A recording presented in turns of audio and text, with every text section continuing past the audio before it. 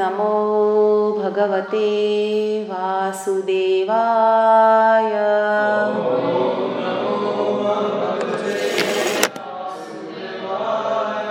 ॐ नमो भगवते वासुदेवाय।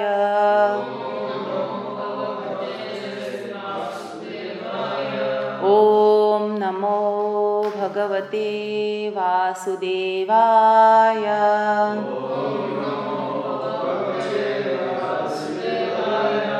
Hare Krishna. So today it's the auspicious occasion of Navami, and I know devotees all over Melbourne are feeling a lot of separation because we are not having the festival in the temple. So today we are not going to do our regular Bhagavatam verse. We are going to discuss the glories of Lord Ram, and therefore we've chosen a verse from Chaitanya Charitamrita Madhya Leela, chapter 22, text 34.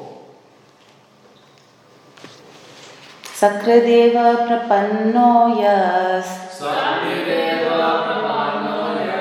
Sakradeva prapanno yas, Tavasmiti cha yachate, Tavasmiti cha yachate, Abhayam sarvada tasmai, Abhayam sarvada tasmai, Dadami etadvritam mama, Dadami etadvritam mama, Sakradeva prapanno yas, Tavasmiti cha yachate, Abhayam sarvada tasmai, Dadami etadvritam mama, Sakradeva prapanno yas, Tavasmiti cha yachate, Abhayam sarvada tasmai, Dadami etadvritam mama. Sakrit, once only. Eva, certainly. Prapanna, surrendered. Ya, anyone who. Tava, yours. Asmi, I am. Iti, thus. Cha, also. Yachate, praise. Abhayam, fearlessness. Sarvada, always. Tasmai, unto him. Dadami, I give. Etat, this. Vritam, vow. Mama, my. Translation and purport by His Divine Grace Srila Prabhupada. Translation.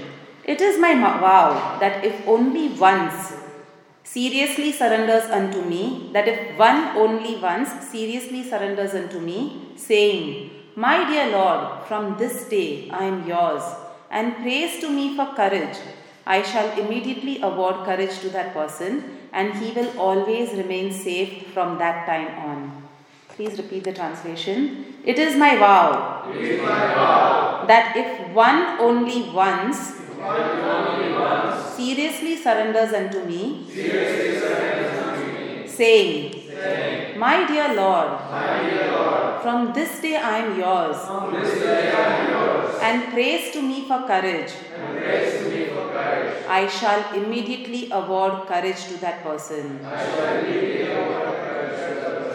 and he will always remain safe from that time on.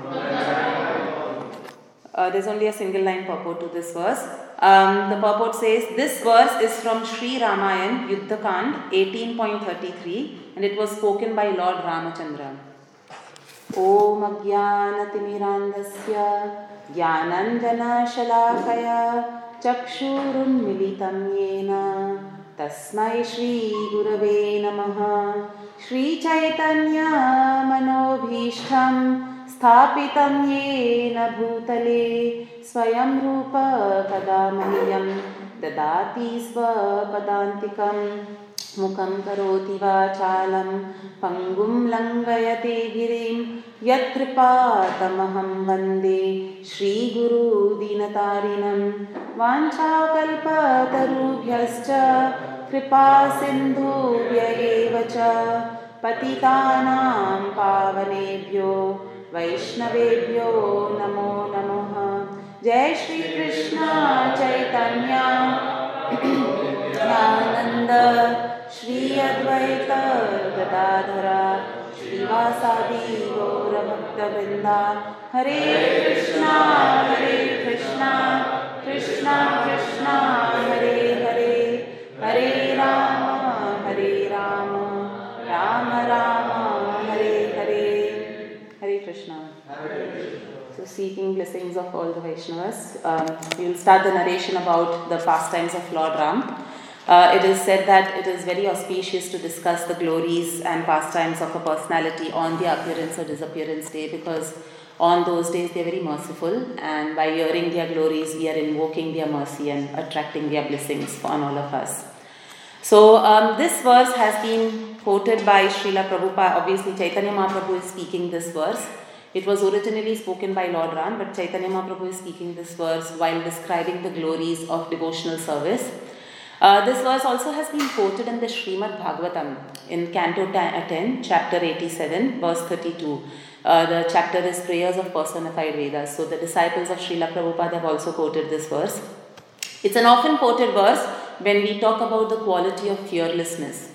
So as it is mentioned in the translation, Lord Ram is speaking this verse and he is saying that it is my vow that if only one surrenders unto me seriously, saying that my dear Lord, I am yours, and prays for courage, the Lord awards immediate fearlessness to that person.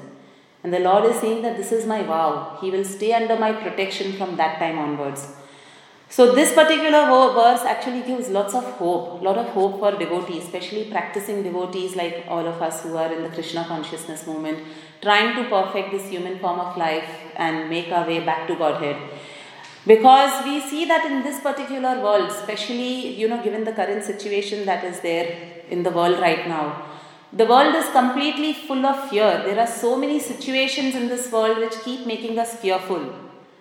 It might be our own mind which makes us fearful, because our mind keeps succumbing, especially speaking of me, it keeps succumbing to the onslaught of Maya, to different forms of sense gratification that come up, or different desires that suddenly come up. So the mind keeps succumbing to that. That is one fear which we have in our mind.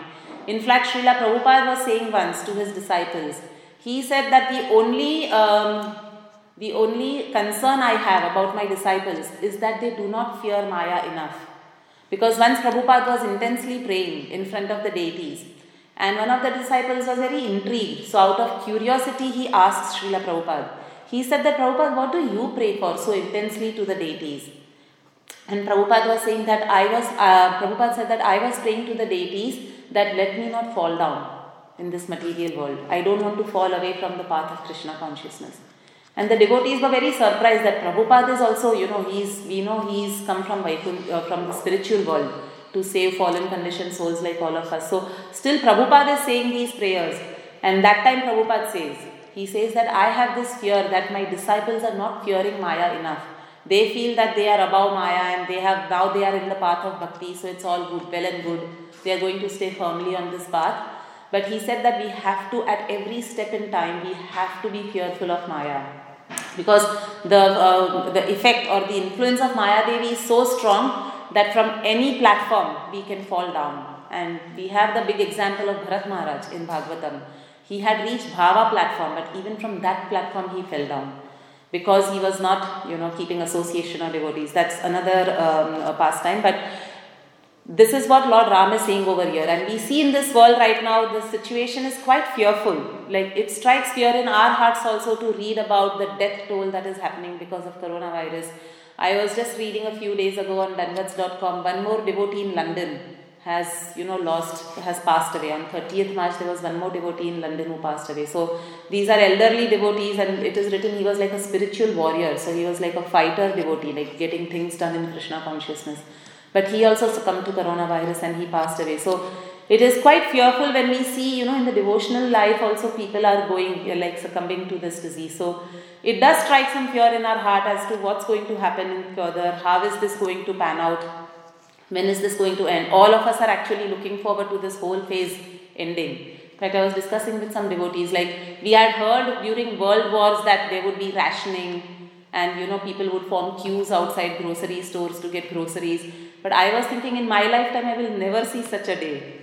But here we are, we have lived to see this day where Woolworths puts notices outside their door saying that we will only give 2 packets per person of packaged food. So, and there are queues. Like 2 weeks ago I had gone to Woolworths in the morning after my seva here, and I was standing in a long queue just for the doors to open and go inside. I never realized there would be a queue outside Woolworths. But we are actually seeing this day today. We have lived to see this day when the world, like the effects of Kali Yuga, strong that we are, that such a day has come in Kali Yuga. So we are all waiting that this quickly gets over. We are all beyond this. We are all happily again engaged. We are like, Grahastha devotees who can't come to the temple can now start visiting the temple regularly. We are all waiting for that day. But we see that these situations can strike fear. But over here, Lord Ramchandra is giving that assurance. He is saying that only once someone needs to sincerely go to him, and that's not only Lord Ram, obviously any form of the Supreme Personality of Godhead. Just sincerely go to him once, and with full heartful prayers, we tell the Lord that, oh Lord, please accept me, I am yours. And the Lord promises that whichever condition someone comes to me in, I will accept that person. Completely under my protection, that person will be. So, this goes to show that how compassionate our Lord is and how reciprocating our Lord is. It's just us who has to go to him. He is ready. He is waiting with open arms to accept us. But it is us who has to take that step to go to the Lord. So, in fact, the glories of Lord Ram, listening to Lord Ram's pastimes and listening to his names have been given in the 5th chapter of the Ramayana, text 65. There it is mentioned that if one hears the Ramayana with full faith and devotion, one can get rid of sins which he has accumulated over hundreds of lifetimes. So he can get rid of sins which he might not even have thought of. Those many number of sins one person can get rid of, and thousands of generations can get liberated just by listening to the Ramayana once with full faith. And this verse in the Ramayana was actually spoken by Sanat Kumar to Narad Muni when he was saying glorification of the Ramayana. And then Narad Muni in turn continues the glorification of Lord Ram's, of the Mahima or the importance of hearing Lord Ram's names. And that time Narad Muni quotes a very beautiful story. So Narad Muni talks about a personality called Kalaki Vyadha. So Kalaki Vyadha was a plunderer. He was a thief, like a big time thief. And in the story he also talks about a very compassionate Muni called Uttama Muni. So this Kalaki Vyadha was used to plundering people, like we know about Valmiki who wrote the Ramayana. And he was used to plundering people, he was used to killing people, he was used to stealing, property which was other people's properties, burning their houses. So it is mentioned in the Ramayana that he could commit sins which, even Jagayan, like he had completely surpassed Jagayan Madhya also. So many sins he would commit. Somebody would commit those many sins, maybe in their lifetime, he could commit that many sins in one day, it is mentioned by Narad Muni. So he was so sinful and he would go from city to city, plundering wealth from different cities.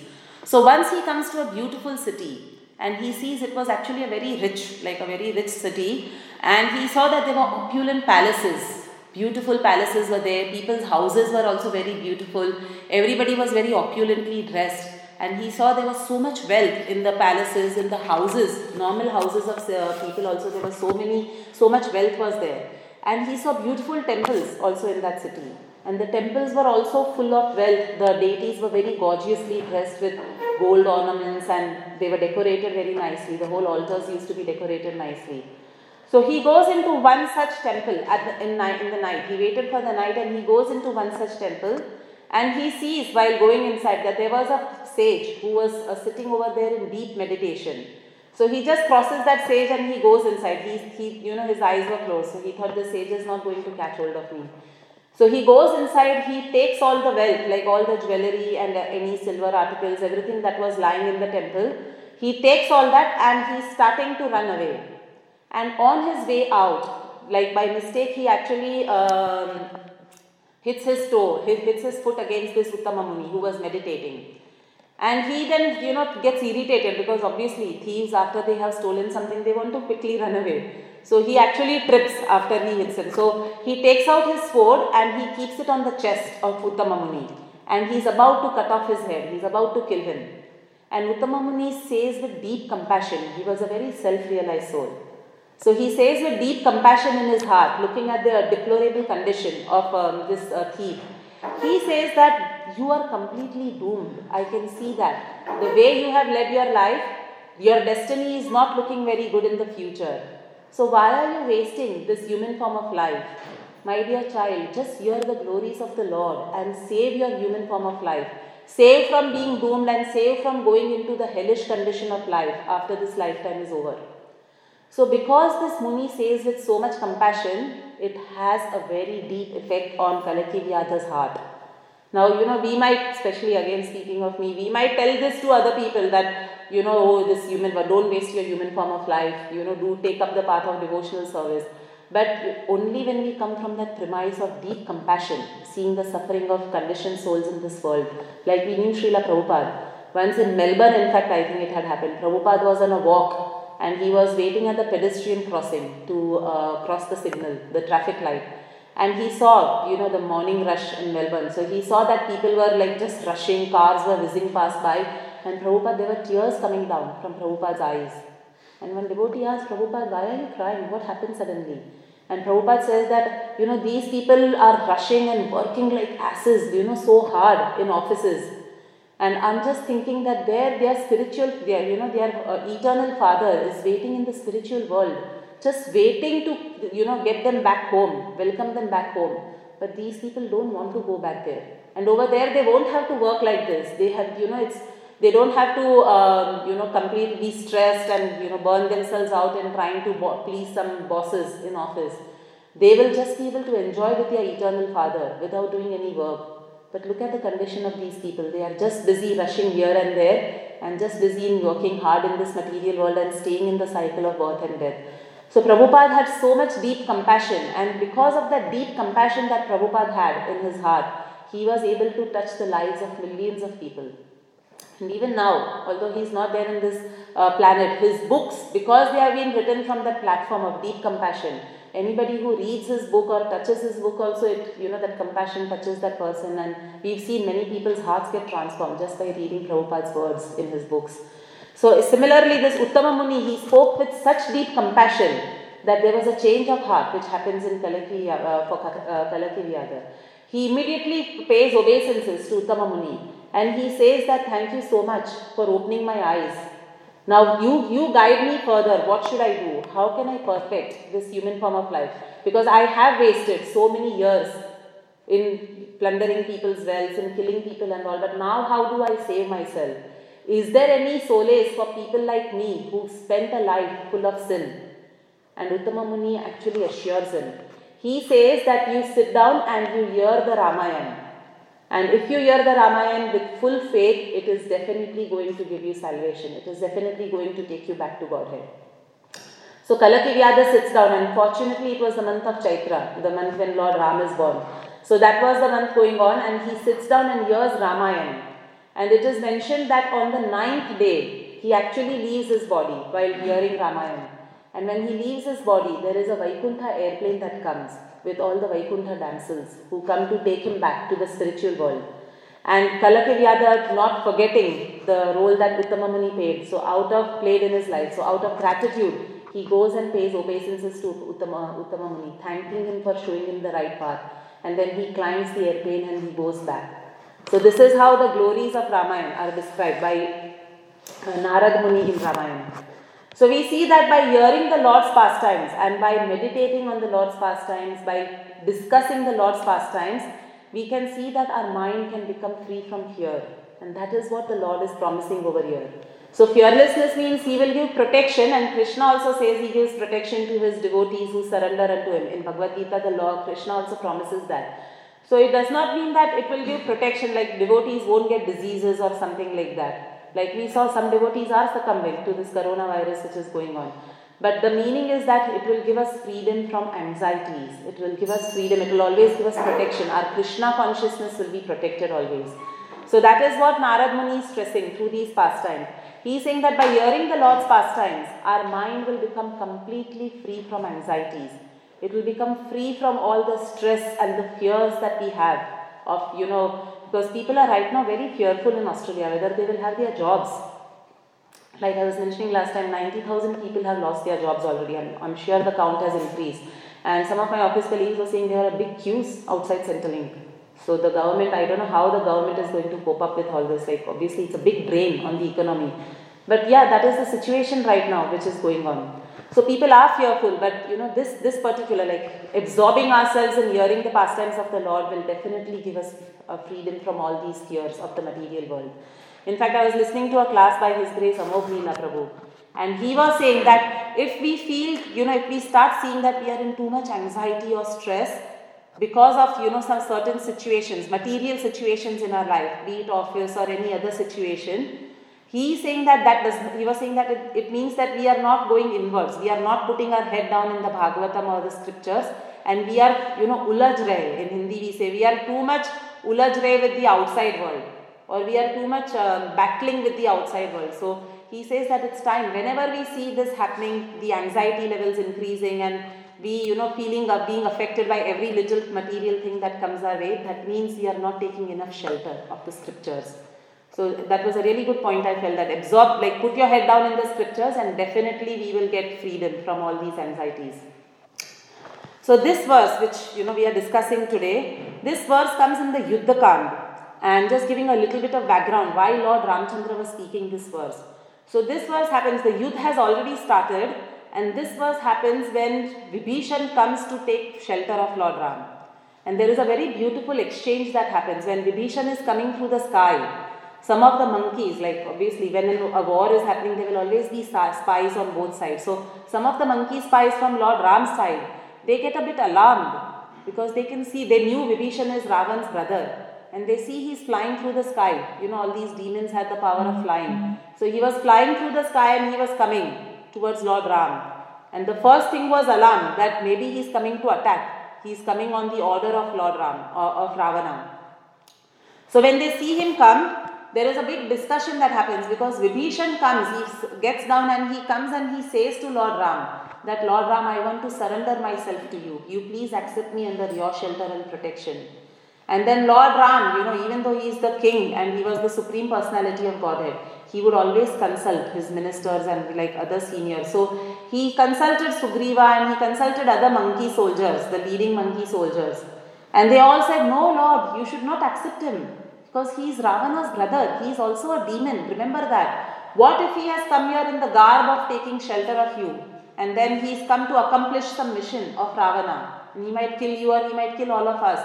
So I would suggest, all the monkey soldiers were saying, we would suggest just kick him out from here and send him back to Lanka. And then Lord Ram goes to Hanuman, and Hanuman says that no Lord Ram, he is a devotee of yours. Because when I was searching for Mother Sita in Lanka, I could hear the name of Ram being chanted. And when I went and saw, there was a little hut in which Vibhishan used to live. And he said that I saw that all over his hut, Ram was written. And he was continuously chanting and meditating on your holy names. In fact, as is mentioned, when once Ravana visits Vibhishan's place, and he sees Ram written over there, and Ravana becomes very angry. He says that, what is this? Are you my brother or are you on the enemy's side? How come there is Ram written all over here? So Vibhishan, because demons can be easily fooled by satisfying or by fanning their egos. So Vibhishan says, no Ravan, this is not Ram's name. This is your name which is written over here. And he says, how? So he says, see this Ra, that stands for Ravan, and Ma stands for Mandodari. So I am continuously chanting your and your wife's name. So he fooled Ravan like that, but obviously he is a great devotee of the Lord. He was continuously chanting the name of Lord Ram. So actually he gives this assurance, Hanuman gives this assurance to Lord Ram. And that time the Lord says this verse, because except for Hanuman, all the other monkey soldiers were actually against. They were saying, no, don't accept Vibhishan into our side, send him back to Lanka. And that time the Lord says this beautiful verse. He's saying that, what we read, that even, what to speak of Vibhishan, today even if Ravan comes to me and once he says that, forgive me my Lord, I had made a mistake, but now I have realized and I'm surrendering my life to you, I will accept him. So what to speak of Vibhishan, who is a devotee of mine, but even Ravan comes, I will accept him. So he actually accepts lovingly, he lovingly accepts Vibhishan into his side, and then he tells Vibhishan, he promises him, he says that I will make you the king of Lanka, I am giving you that promise. And obviously that means Ravana is going to be killed by Ram. That was the indication. So when I kill Ravana, I will make you the king of Lanka. And then Hanuman questioned Lord Ram. He said that you just now said that if Ravan comes to you and asks for forgiveness and asks to be taken under your shelter, you will give him shelter and forgive him. Then what will he do if you already given his kingdom to Vibhishan? So Lord Ram says that I will give Ayodhya to Ravan if he comes and surrenders to me. This is the level of compassion the Lord has and the level of detachment. So then Hanuman further questions. He says that, but right now Bharat is the king of Ayodhya. He has been ruling the kingdom, although on your behalf, but he is ruling the kingdom. So what will you give to Bharat? So Lord Ram says to Hanuman that I will give my Vaikuntha to Bharat. He can rule over my Vaikuntha. And then Hanuman asks Lord Ram, he said that if you give Vaikuntha to Bharat, where will you go, my Lord? Because you are the ruler of Vaikuntha, then where will you go? And then Ram says that I will eternally reside in the heart of my devotees. So this is our Lord, who is so compassionate. He just wants to reside in our hearts. He is not wanting to go anywhere, any big palaces, any big opulent kingdoms. He just wants to reside in the heart of a devotee that is full of love for him. In fact, that is why it is said, one of the names of the Lord is Hari, because he's come here to steal our hearts. But, Prabhupada says in many of his books that unless our heart is pure, why will the Lord come and steal that heart? Like, when we invite a guest home, we want to, especially, in speaking of again Grahasthas, when guests are going to come, that special cleaning starts happening in the house. Otherwise, the house is sometimes not so clean, but when guests are coming, all, jhadu, pocha, everything starts happening in the house. So because we want to invite the guest into a clean house. So in the same way, Prabhupada says that when we are inviting Krishna to come and steal our heart, it has to be clean. We have to take the efforts to clean it off of all the anarthas. So this is what the Lord is assuring, that I will go and stay in the hearts of my devotees. So after this, we'll go to Navadvip Dham to see Lord Ram's pastimes in relation to Navadvip Dham. So there is a place in Navadvip Dham called Mamagachi. It is in Modadrumadvipa. And Lord Nityanand Prabhu, when he took Jiva Goswami on a tour of Navadvip Dham, he actually was explaining to Jiva Goswami that Modadrumadvipa is non-different to Ayodhya. So Ram, Sita and Lakshman, when they were in exile, they actually come and visit and they stay in Modadrumadvipa during that time, for some time. And there is a beautiful banyan tree, or Vata Vriksha it's called. So there is a beautiful banyan tree in Modadrumadvipa. And Lord Ram sees that banyan tree and he tells Lakshman, he says that please make a small kutir over here and we will stay over here for some time. This is such a beautiful place, so we are going to stay here. So Lakshman, on the order of Lord Ram, creates a beautiful kutir for him, made of leaves and grass and tree branches and all that. And then once Lord Ram is sitting inside that kutir, and he is in deep meditation, his eyes are closed and he is smiling, he is almost laughing. And Sita Mata observes Lord Ram smiling like that. So Sita Mata asks Lord Ram, she wakes him up, she takes him out of his meditation and she asks him, my Lord, why are you smiling so nicely? There is such a serene smile and expression on your face. So you please explain to me, I am very curious to know, what were you meditating on? And Lord Ram tells Sita that in the future, I am going to take birth in Navadvip Dham. I am going to come in a golden complexion form, and I am going to dance and chant in ecstasy. And I am going to spread the holy name of the Lord. And I am going to, plunder this wealth and give prem, Krishna prem or love of Godhead to everybody without seeing their qualification. And looking at that whole particular pastime, I'm smiling, because that there is no other incarnation which is more merciful than that particular incarnation of my incarnation of Chaitanya Mahaprabhu. And he says, I can further see that I will take sannyas. I will don orange robes, and when I take sannyas, I can see in my meditation that my mother will be crying incessantly with my wife in her arms. So as soon as he says that, Sita's antenna goes up. So Sita Mata asks, she gets a bit alarmed, and she asks that, Lord, why will your mother be crying with your wife in her arms? What is this pastime? You get married and then you're taking sannyas? So then Lord Ram explains the whole philosophy to her of Sambhoga and Vipralambha. And in that exchange, Lord Ram says that the meaning of Sambhoga is union of beloveds. The whole philosophy which Chaitanya Mahaprabhu came to explain to all of us. But the meaning of Vipralambha is love and separation, where actually the lovers feel more united in separation from each other.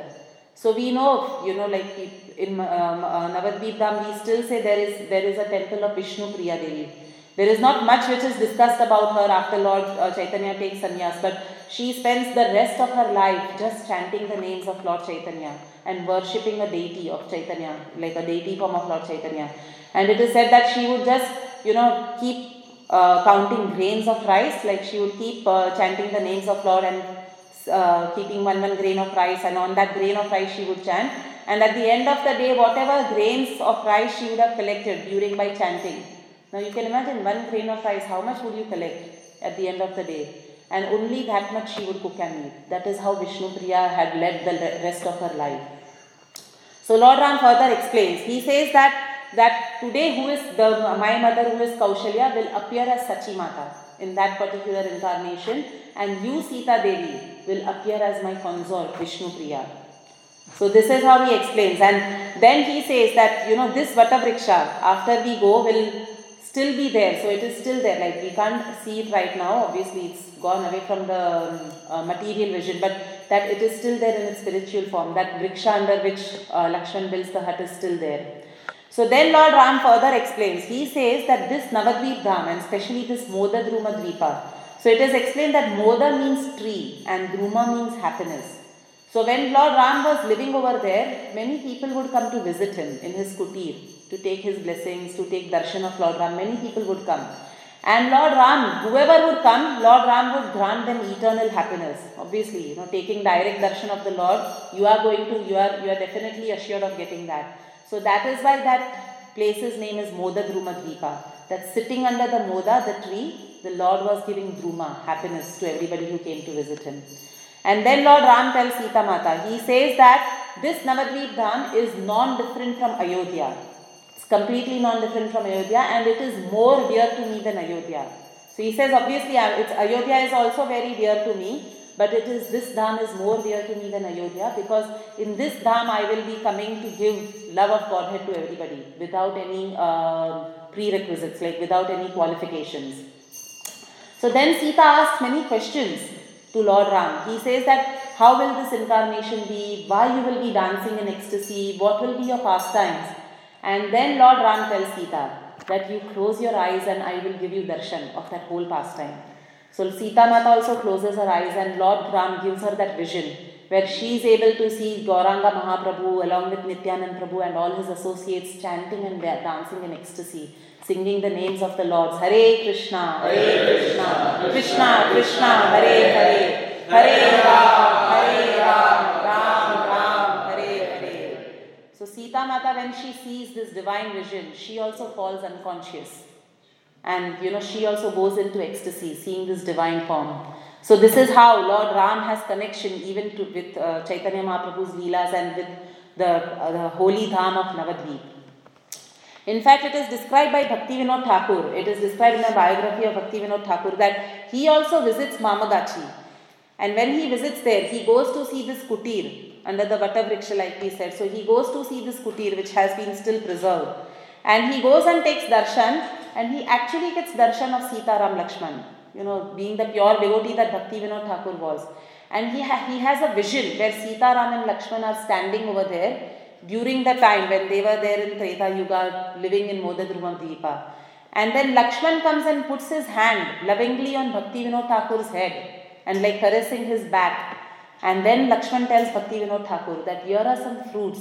He says that, oh, you have come to our kutir, but because we are living in this forest, we are not able to offer you any big feasts or anything like that. Because we are forest dwellers, we just survive on kandamul and fruits, like on roots and berries and fruits. So here are some fruits for you, which I have got. Please accept them as a gesture of my hospitality. So Lakshman himself gives these fruits to Bhakti Vinod Thakur. And it's described in the book that when Bhakti Vinod Thakur comes out of his ecstasy, he actually still has those fruits and he takes prasad, he partakes of those fruits which Lakshman gives him. So after that, it is described that after staying in Modadruvamadip, Lord Ram actually went to Jagannath Puri as well, and he stayed there, and there is a river called Suvarna Rekha, where Lord Ram established a temple of Rameshwar Mahadev. And after that, he goes back to Dandakaranya forest, and then he stays there in Dandakaranya forest for some time. And Lord Ram has a deep connection with Krishna Leela also, with Vrindavan also. So we saw the connection with Mayapur or Navadvip Dham, and he also has connection with Vrindavan. So it is described that during his incarnation as Lord Krishna in Dwapar Yuga, Lord Krishna was still in Vrindavan as a cowherd boy, as a gwala, and he and all the gopis along with Radharani were once having their pastimes in Kamyavan. And we know the meaning of Kamyavan. Kam means desire. So Kamyavan is one which fulfills everyone's desires. So sitting over there, all the gopis headed by Radharani, they asked Lord Krishna.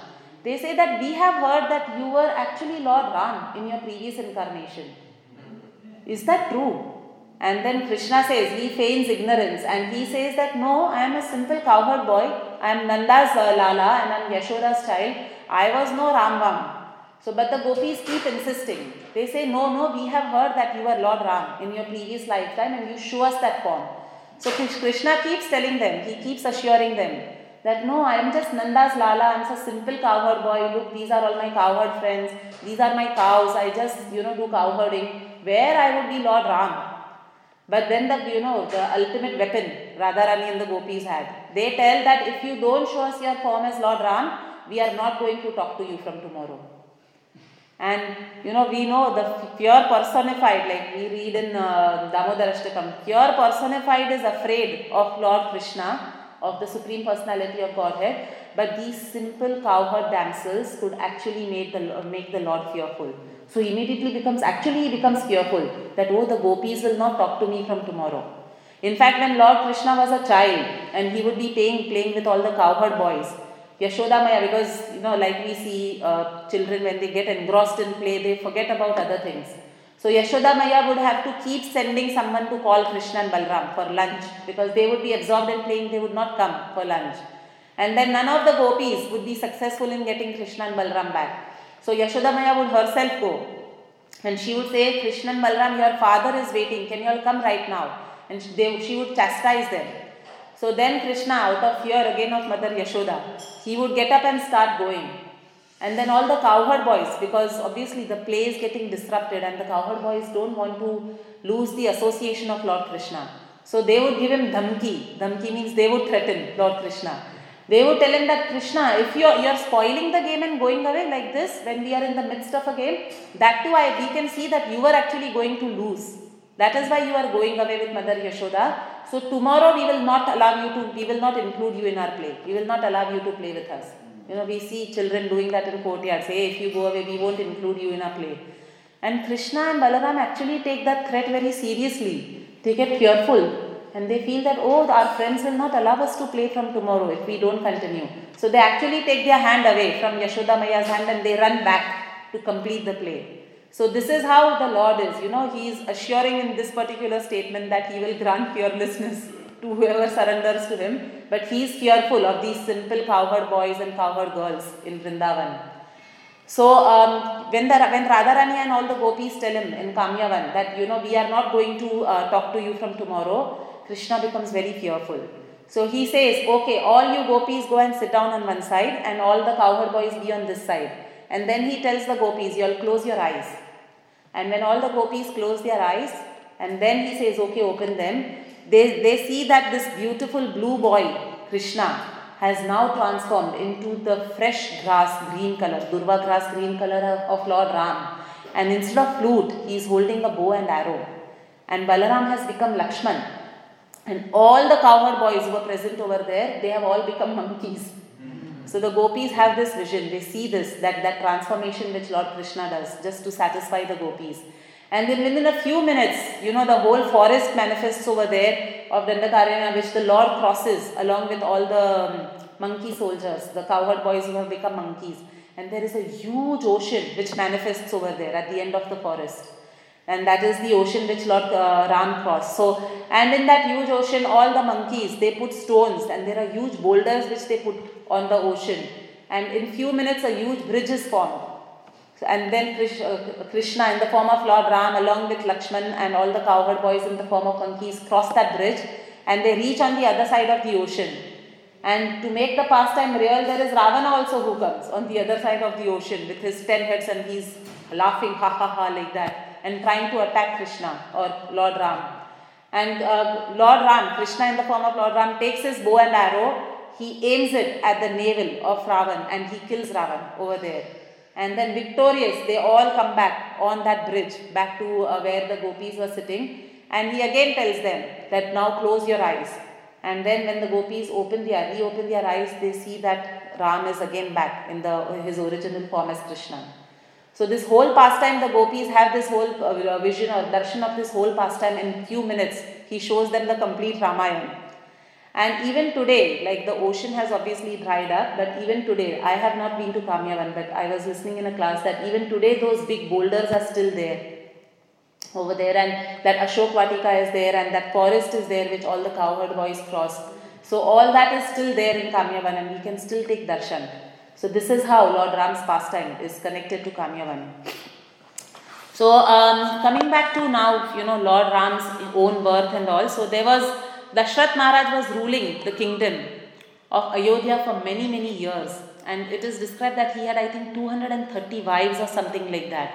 And he was already 60,000 years old. And he did not, like that time people used to live they had long lives. And in his 60,000th year, he still did not have any child.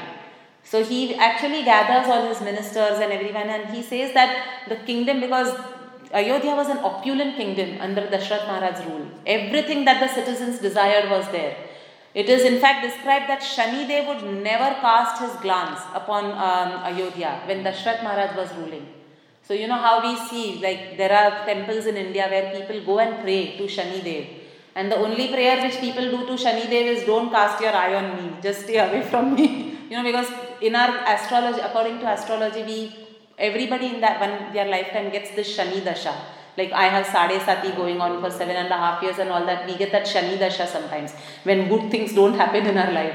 So, but because Dashrath Maharaj was such a powerful warrior and the way he used to rule Ayodhya, Shani Dev would never cast his glance upon Ayodhya. So there was so much opulence in Ayodhya, but the only thing Dashrath Maharaj was distressed about was that he didn't have any child. So that time, all the sages recommend to him that you must do what is called as a Putra Kameshti Yagya. And there is a person called as Rishya Shringa, who was actually Dashrath Maharaj's son-in-law only. So Dashrath Maharaj had a daughter called Shanta, but he did not have any sons. And we know that in those days, to carry forward the lineage and for the kings to continue ruling the earth nicely, the king had to have a son. So he had this daughter Shanta, and Dashrath Maharaj had a very close friend called Romapad, King Romapad. And because Romapad also didn't have any children, Dashrath Maharaj allowed Shanta to grow up in the kingdom of Romapad. And when Shanta becomes of age, he gets her married to Rishya Shringa. And there is a big pastime about Rishya Shringa also, which we will not discuss, but his father keeps him protected. He was following strong brahmacharya, and he did not allow him to see any male throughout his lifetime. But then ultimately he became a grahastha. He married this Dashrath Maharaj's daughter Shanta. So Rishya Shringa was invited to conduct that whole sacrifice, the Putra Kameshti Yagya. And at the end of the whole sacrifice, which was done by Rishya Shringa, there was a blackish effulgent personality who emerges from that fire sacrifice. And he's holding a beautiful golden pot, an effulgent golden pot he was holding. And And at that time, when before he gives the pot, when the Putra Kameshti Yagya was going on, Dashrath Maharaj was obviously praying under the directions of Rishya Shringa that, please give me a son who will help me carry forward my lineage and all that. But at the same time, the demigods were praying to Lord Brahma. And they were praying to Lord Brahma that, oh Lord Brahma, you have to do something about this Ravana. He is a demon who has completely terrorized the whole material world, and it's all because of the boons that you have given.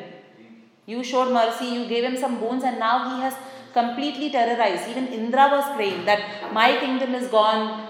It is described that Ravana, when he would just raise an eyebrow because it was a bit hot, then Varun, they would immediately, there would be rain coming, or wind god would have to send wind. So he didn't need any air conditioners and all that. He had to raise an eyebrow and the demigods would adjust the whole atmosphere, the weather for him.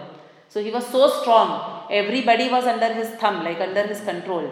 But the demigods were completely fed up and tired of this Ravana's rule and his atrocities. Any Brahmins who would try to conduct sacrifices or any devotional activities, Ravana would order them to be killed. That is how a demoniac king he was. So while this yajna was going on, the demigods are praying to Brahma, and they are saying that please do something. We need something to happen so that this Ravana is taken care of. And that time, the Supreme Personality of Godhead Vishnu appears over there when the demigods are praying. And he tells them that don't worry, I will take birth soon to vanquish this demon king Ravana. And because Ravana was so puffed up, that when he was asking for boons, like he should be immortal and not be killed by this, that, like we see Hiranyakashipu also do, he was so puffed up, he felt that he has no threat from the human race. So he never asked for that boon that he should not be killed by a human. He asked for boons not to be killed by demigods, this, that, so many boons he asked. But because of his ego, he didn't ask for the human form boon. Like he should not be killed by a human. And therefore, Vishnu was telling all the demigods and Brahma that I will appear as a human being to vanquish this Ravana. And oh demigods, all of you also appear to help me, execute this pastime. But all of you take birth in 3 races. One is the Bhalu race, which is bears. The other was Langur, which is another a type of monkey, and Vanars, which is the proper monkeys like Hanuman and all that. So all of you also take birth as in these 3 races and assist me in executing the killing of Ravana. So it is said that, the demigods all assure the Lord. So Lord Vayu came as Hanuman, Surya Dev came as the son of Sugriv, Indra came as Vali, Kuber came as Gandamadana, Vishwakarma came as Nala, Agni Dev came as Neela, and Varuna came as Sushena. So these were all leading monkey soldiers in Lord Ram's army. So all the demigods take birth along with Lord Ram. And the Vishnu tells that I will take birth. Right now Dashrath Maharaj is doing this Putra Kameshti Yajna. So I will take birth from his wife's womb. So giving that assurance to the demigods, he returns to his abode. And over here this black personality comes with the pot of kheer. And he gives it to Dashrath Maharaj to give to his principal wives. So what Dashrath Maharaj does, he gives it to his, obviously the eldest wife who was Kaushalya, the most qualified wife. He divides that kheer into half. So he gives one half to Kaushalya, and the second half he again divides it into 2, and he gives one to Kaikeyi, and then the remaining he again divides into 2, and he gives that one to 2 portions to Sumitra. So therefore we see that she had twins. And this whole, the wives become pregnant, and they all become effulgent because they are carrying the amshas, like the Supreme Personality of Godhead in his expansions in their wombs. And the whole pregnancy lasted for 6 rutus. And one rutu, like during those days, one rutu was for 2 months. So their pregnancy lasted for 12 months. And everyone in Ayodhya was very eager because they all loved Dashrath Maharaj from their hearts. And they were very eager to see that a child is born from Dashrath Maharaj, and they were eager to see the birth of Dashrath Maharaj's sons. So after the 12 months of pregnancy, in the month of Chaitra, which is going on right now, and the Paksha was Shuddha Paksha, I think it's called the waxing fortnight, the previous fortnight, not the waning one. And on the Tithi, Navami Tithi, and the Nakshatra was Punarvasu Nakshatra, and the Lagna was Karka. So all the constellations and the planets were auspiciously arranged, and on that 9th day of Chaitra month, Lord Ram took birth from Kaushalya. Lord Sri Ramachandra ki. So his eyes were mildly reddish. Even during his birth, like as a baby form, he was so beautiful to look at. His eyes were mildly reddish, his hands were long, extending below his knees, and he had a grave voice. Even as a child, like a dundubi, he had a very grave voice. So when all the children are born, like obviously Ram is born to Kaushalya, Bharat is born to Kaikeyi, Shatrugna and Lakshmana born to Sumitra. So all these sons take birth, and there is huge celebrations in Ayodhya, because after waiting for so many thousands of years, Dashrath Maharaj had been blessed with 4 qualified sons. So Dashrath Maharaj arranges huge celebrations. The whole city is decorated opulently. Dashrath Maharaj is giving charities, like he is throwing jewels on the streets, and people are coming and collecting those jewels. He had so much wealth, and all the houses were decorated nicely. People actually decorate themselves nicely, and everyone is rushing to take darshan of Lord Ram in the palace of Dashrath Maharaj. Same, like we see the description when Lord Krishna is born and how there is celebration in Vrindavan. Same way there is celebration going on right now in Ayodhya. So people see that once Lord Ram is born, and after he has done all the charities, Dashrath Maharaj picks up Lord Ram, and he straight start walking out towards the outskirts of the kingdom, and without talking to anybody. So everyone is curious, and they are feeling a bit fearful also, that what has come over Dashrath Maharaj? Why is he walking like this? His son is just born, and where is he taking him, this newborn baby? But Dashrath Maharaj does not speak to anybody, and he does not answer anyone's questions. He keeps walking straight out, and he comes to the outskirts of Ayodhya. And over there is a huge Geet bird. Geet bird is a vulture. So there is a huge vulture which is sitting over there. And Dashrath Maharaj offers Lord Ram at the feet of this vulture. And this vulture is none other than Jatayu. So there is a pastime behind this. Why Dashrath Maharaj, as soon as Lord Ram is born, he offers him to the lotus feet of Jatayu. So like I was saying, Shanidev would never cast his glance upon Ayodhya. But once what Shanidev does, it is described that Dashrath Maharaj would rule the kingdom so nicely that there would be, even if there was a drought in the rest of India, sometimes there would be droughts even during Treta Yuga. For many, many years, the people of Ayodhya would not even realize there is a drought going on. Dashrath Maharaj was so expert in ruling his kingdom, he would have underground facilities like tanks and wells or whatever, where he would store water for years to come. So even during drought, people would just lead their lives normally under the shelter of Dashrath Maharaj. And opulence was always there in his kingdom. There was no dearth of Mother Earth returning Dashrath Maharaj's rule by, blessing the kingdom with lots of minerals, gold, diamonds. So it was such an opulent kingdom. Shanidev was never casting his glance. But once Shanidev thought that so many thousands of years I have never cast my eye on Ayodhya, so now let me go and let me, stay in Ayodhya for some time. So the residents of Ayodhya see, and even Dashrath Maharaj sees, and this was long before Ram's birth, he sees that Shanidev is approaching Ayodhya. And they all say, let's prepare for war. How can we allow Shanidev to come into our kingdom? Like Kshatriyas have that warrior spirit. So they all become ready for the war. And actually there is a huge, it's described in Ramayana, there's a big war which happens between Dashrath Maharaj and Shanidev. And they are fighting in the sky. And the war, continues for quite a few days. And Shanidev suddenly strikes Dashrath Maharaj on the chest with his weapon. And Dashrath Maharaj actually falls unconscious, and he starts falling from the sky. And obviously he is falling at the speed of gravity. And Jatayu, who was very young at that time, he flies against the speed of gravity and spreads his huge wings. So Jatayu was a huge bird. When he would sit on the ground, his head would be touching the clouds. He was such a huge bird. So he flies and he quickly spreads his wings, and he catches Dashrath Maharaj on his wings. He doesn't allow him to fall down to the earth such that Dashrath Maharaj would get hurt in any way. And he takes him to a safe place, and he tends to Dashrath Maharaj and brings him back to consciousness. And Dashrath Maharaj, when he comes back to consciousness, he says, where am I? Why am I not still in that fight with Shani? How did you bring me over here? So then Jatayu explains to him. He says that you had been struck by Shanidev. and you had fallen unconscious and you were falling down from the sky. So I just brought you on my wings and I have brought you over here. So Dashrath Maharaj says, all that is good, but first you take me back to Shani Dev. I want to quickly finish my fight with him. So again Jatayu carries him on his wings and takes him back to Shani Dev. And Shani Dev is actually dumbstruck when he sees Dashrath Maharaj come back. Because, what to speak of his glance. If somebody has his glance also, that Shani Dasha starts and people can't do anything. But here he has personally struck Dashrath Maharaj on the chest. So he knew from the past that if he strikes someone, they cannot come back to life. They would either die or they would just run away, being, hurt badly. So he is very shocked to see Dashrath Maharaj coming back. And he says, Dashrath Maharaj says, I have come to continue the war with you. And Shani Dev says, what war? I have seen your valor. Don't worry, go away. The war is over. I will not come to Ayodhya. Don't worry about that. So Dashrath Maharaj then is peaceful and he comes back to Ayodhya, and at that time he gives a vow, like he makes a promise to Jatayu.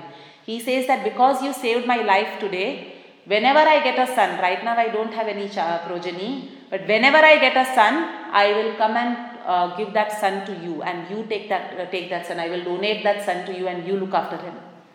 So that was the background. So Dashrath Maharaj brings Lord Ram to Jatayu and he says that, see, I am keeping my promise. And by this time Jatayu had become very old. He was already a very old bird. So Jatayu tells Dashrath Maharaj, he is very happy because obviously it is this thing about Raghukul, that they will always keep their vow. So he says to Dashrath Maharaj, he says that no, you keep your child because I don't know how to raise a human and I am happy for you to raise my son. So Jatayu was considering Lord Ram as his own son. So I am happy for you to raise him. And whenever the need arises, I will be there to protect my son and I will be there to serve him if he needs me in the future. So in this way, Jatayu sends Dashrath Maharaj back, and Dashrath Maharaj then, obviously Lord Ram and all the children start growing up. Now if we see the philosophy of Ramayana, we see that it is that whole Ramayana, the pastime of Lord Ram, is one full of sacrifice. The whole Ramayana is full of sacrifice and austerities and sorrow. We see a lot of sorrow in Ramayana. So if we see Lord Ram, in fact Hanuman tells Lord Ram, he says that I have always seen you in a mood of sacrificing. I have never seen you where you are enjoying and where you are also a bit peaceful. The only time I have seen you peaceful is when you were in Chitrakoot, living with Mother Sita and Lakshman. That is the only time I have seen that peace on your face. But otherwise, you are always compassionate, you are always sacrificing for others. Like he accepted to go on in that Vanvas for 14 years just to satisfy Mother Kaikeyi, even though he didn't have to. So I have seen that you are always sacrificing, my Lord. So that was Lord Ram. And if we think about all the characters, we see Bharat. So even Bharat led a whole life of sacrifice. He was awarded the kingdom. Kaikeyi fought for Bharat to have the kingdom, and Lord Ram was also happy when Bharat goes to visit him in the forest. And he says, no, you rule the kingdom. I am completely happy for you to rule. But again we see, what did Bharat do? He also sacrificed. He put on the tree barks and matted his hair. He said, if my Lord is eating kandamul, roots and berries, I am also going to live like that only. So he lives on the outskirts of Ayodhya, as we know. And he never enters, he never avails of the opulences of the palace. He rules Ayodhya from outside, living like a mendicant, like Lord Ram was living. So even Bharat's many years of his life were full of sacrifice. And this sacrifice was mainly to serve the Lord, for the satisfaction of the Lord. And Lakshman also, he never had to go to the forest. He was not exiled along with Ram. Only Ram was exiled to the forest. But Lakshman volunteers to go with Lord Ram because he was, in childhood also it's described, somehow Lakshman became very attached to Lord Ram. They were inseparable, and Bharat and Shatrughna become inseparable. So this is how Shatrughna would always keep serving Bharat and Lakshman would always keep serving Ram. But obviously all the three brothers collectively would serve Lord Ram. He was the eldest and the most qualified. So in this way we see even Lakshman led a full life of sacrifice. It is described that during those 14 years of exile, Lakshman would be guarding the kutir where Ram and Sita would be sleeping. So it is described he did not sleep a wink for those 14 years. And his eyes had become very red because he had not slept for 14 years. So once Nidra Devi comes to him, sleep personified, she comes to him and she says to Lakshman, she says that go to sleep for some time. I assure you that while you are sleeping, I will ensure that no animal, like no wild animal, not even an insect comes close to this kutir where Ram and Sita are sleeping. But you please sleep for some time. Because she feels compassionate on Lakshman, seeing that Lakshman has never slept. But with speaking of me, our conditioned souls like us, Nidra Devi is very compassionate. We get, for us it is a problem controlling sleep. We keep sleeping. We have, for us it is a great effort to get up, especially in winter in the mornings and all that. But with Lakshman, she had to come and request, please go to sleep for some time. I will ensure nobody comes over here. But Lakshman refuses. He says that no, this is my vow to look after Ram and Sita while they are over here. How can I go to sleep like that? But then Lakshman requests her. He says that you please go to Ayodhya and go to my wife Urmila. Because I have not slept for 14 years, so she has also taken a vow and she has also not slept for 14 years. So please go to her and please bless her that she gets some sleep. So we see Lakshman in a sacrificing spirit, but even Urmila was completely in a sacrificing spirit. So Nidra Devi actually follows the order of Lakshman. To please him, she actually goes to Ayodhya and she tells Urmila Devi that your husband Lakshman has sent me and please accept some sleep. You go to sleep. You are not guarding anybody, so you don't have to be awake all the time. And your husband has actually ordered me to come and serve you like this. And Urmila Devi again refuses. She says that no, till my husband is not sleeping, I am not going to sleep for a wink. Only when he returns here and I can see that he is peaceful and resting, then I will also take rest. He says, but if you want to grant me some boon, grant a boon that my husband never even for a moment thinks of me when he is in the forest. Now imagine a wife asking for this boon. If our husbands, speaking of ladies like me, if our husband doesn't give us attention for some time, we, wives usually get upset that you are neglecting me, not showing your love, what is going on. Wives want husband's attention, want husband's love, want pyar, warmth, the reciprocation of warmth and all that. And definitely they would want their husbands to be thinking of them. But here Urmila Devi is asking for that boon, that Lakshman should not be thinking of me even for a moment. All his thoughts should only be for Ram and Mother Sita. Please grant me that boon. So we see this spirit of sacrifice which is there. And speaking of Sita Mata, even she is, I don't have to elaborate on her life, but everyone, there is a competition in Ramayana for every character to sacrifice and live a life of sacrifice for the pleasure of Lord Ram. And that is one of the greatest things we learn from Ramayana, the spirit of sacrifice and the spirit of detachment from their own desires and from their own sense gratification. But living a life of sacrifice so that, sacrificing our own comforts and desires so that Lord Ram is pleased or Krishna is pleased. That is what we learn from Ramayana today. When we are discussing all these pastimes, it is a book full of sacrifice. It is that whole pastime of Lord Ram is where people are just ready to sacrifice everything they have, including Lord Ram himself. He was ready to sacrifice the kingdom at a moment's notice. He left everything. Just on the day of his being crowned as the king, he was detached, sacrificed the kingdom, left. He sacrificed his wife just to establish that he is an ideal king and an ideal ruler. He listened to a washerman's words and he sacrificed his wife and sent her away. So everybody in Ramayana is, has the spirit of sacrifice, which teaches us how to surrender in the spirit of sacrifice to the Supreme Personality of Godhead.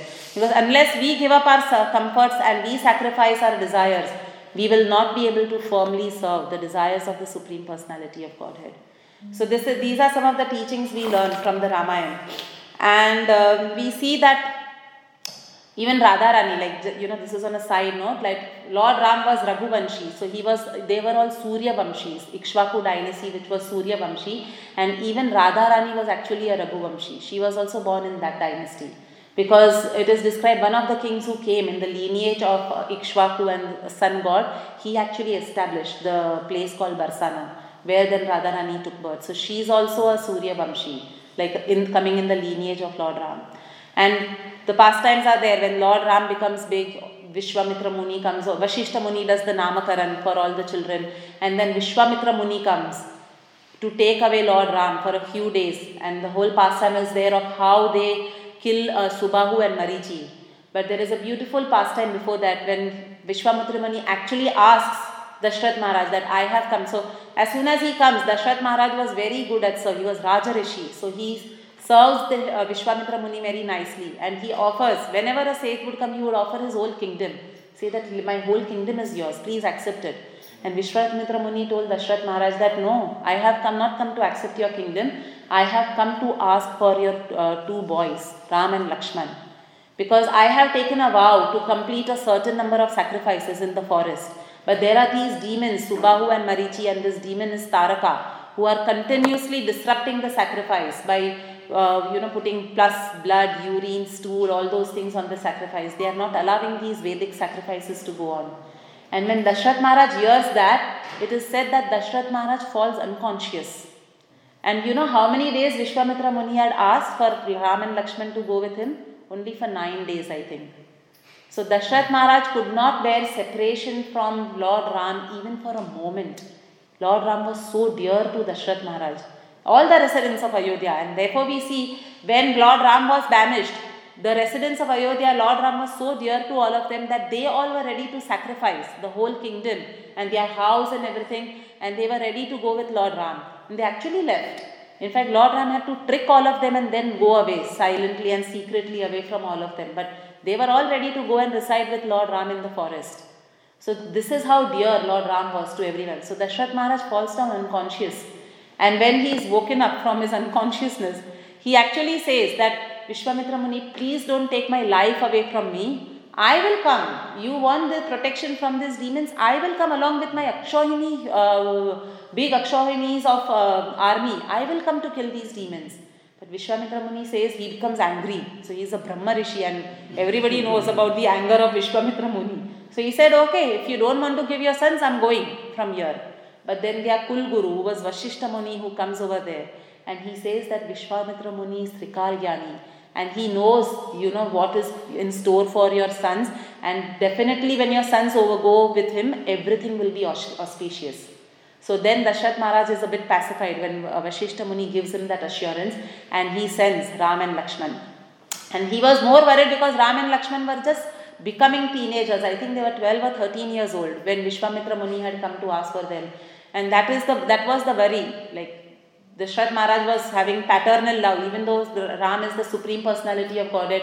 He was worried who will protect him and how will he fight all these big demons for which Vishwamitra Muni is taking. But when Vashishta assures him, he sends Ram and Lakshman. And then the whole pastime is there of how Lord Ram kills Subahu, and with Marichi he strikes an arrow on Marichi. So Marichi was a magician. He could appear, disappear. He had all these powers. So he strikes an arrow in his heart. And that arrow takes Marichi 18,000 yojnas away. So this forest was there somewhere close to Ayodhya in the north. And that arrow takes him 18,000 yojnas away in the Indian Ocean, which is in the south, down south. And it says that he lands in that ocean and Marichi was unconscious for 6 months in that ocean because of the power of that arrow which Lord Ram shot. And then when he comes back to consciousness, it is described that he takes VRS. Voluntary retirement. He says, I don't want to fight anymore and I don't want to practice these siddhis and this, going and trying to, because they were all soldiers, like they were all representatives or servants of Ravana. So he takes retirement and he says, I am not going to fight. And it is described that even if he would hear the word Ram coming from some direction, he would run away from that direction. There was so much fear in his heart about Lord Ram. So therefore later on when Ravana goes to Marichi to ask for his help to become that golden bear, Marichi gives sound advice to Ravana. He says, you are talking about Lord Ram, and he describes how Lord Ram had put that arrow, struck that arrow on his chest and what had happened. So he says, you're crack if you're wanting to, take panga with Lord Ram. Don't battle with Lord Ram because this is what had happened. But then obviously Ravana did not listen to any good advice. His wife gave him good advice.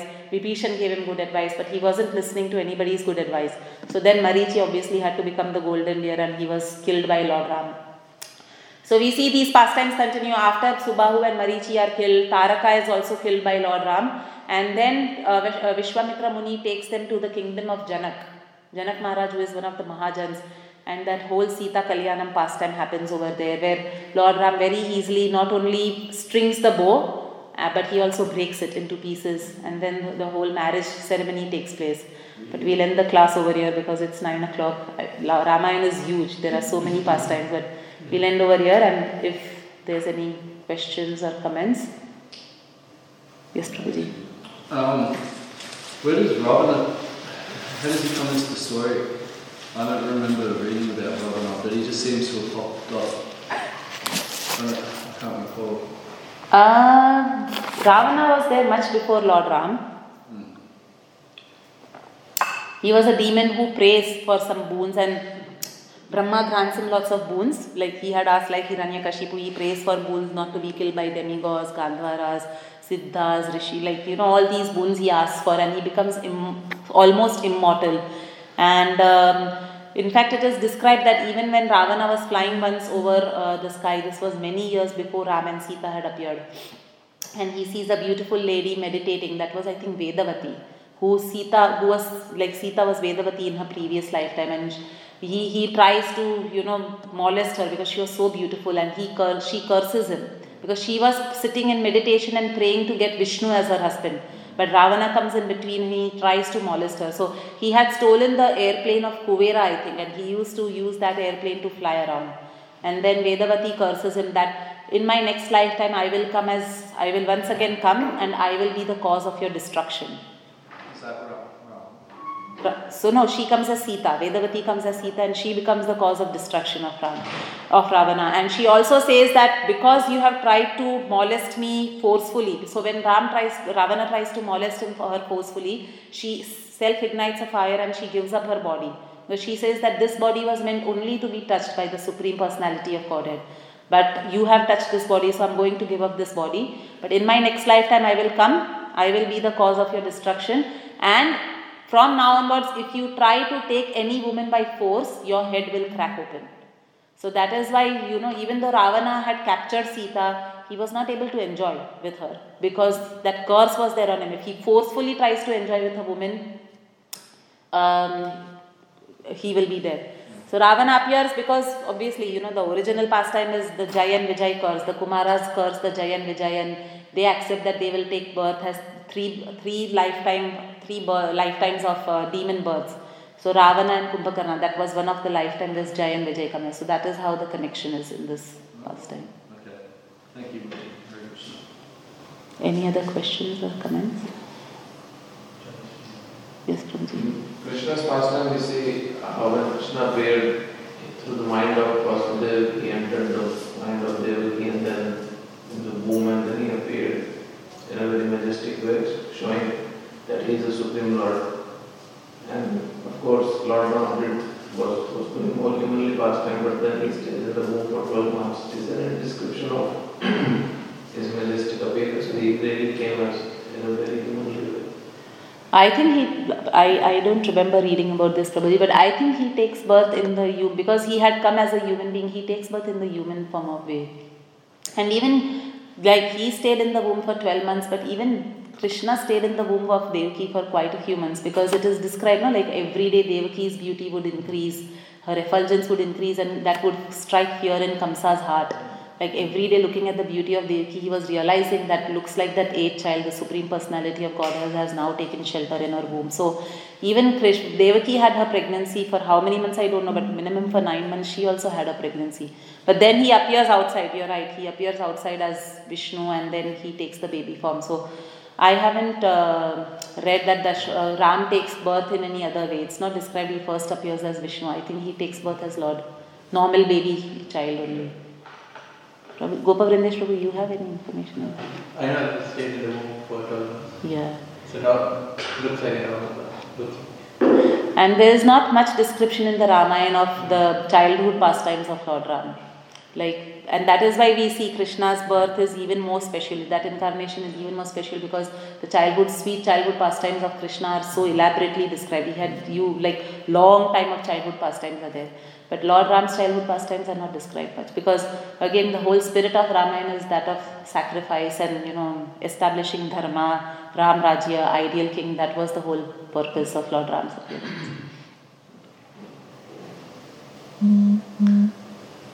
Okay, we'll end the class over here. Granthrat Srimad Bhagavatam ki, Ramachandra Bhagwan ki, Jai Nitai Gaur Premanand.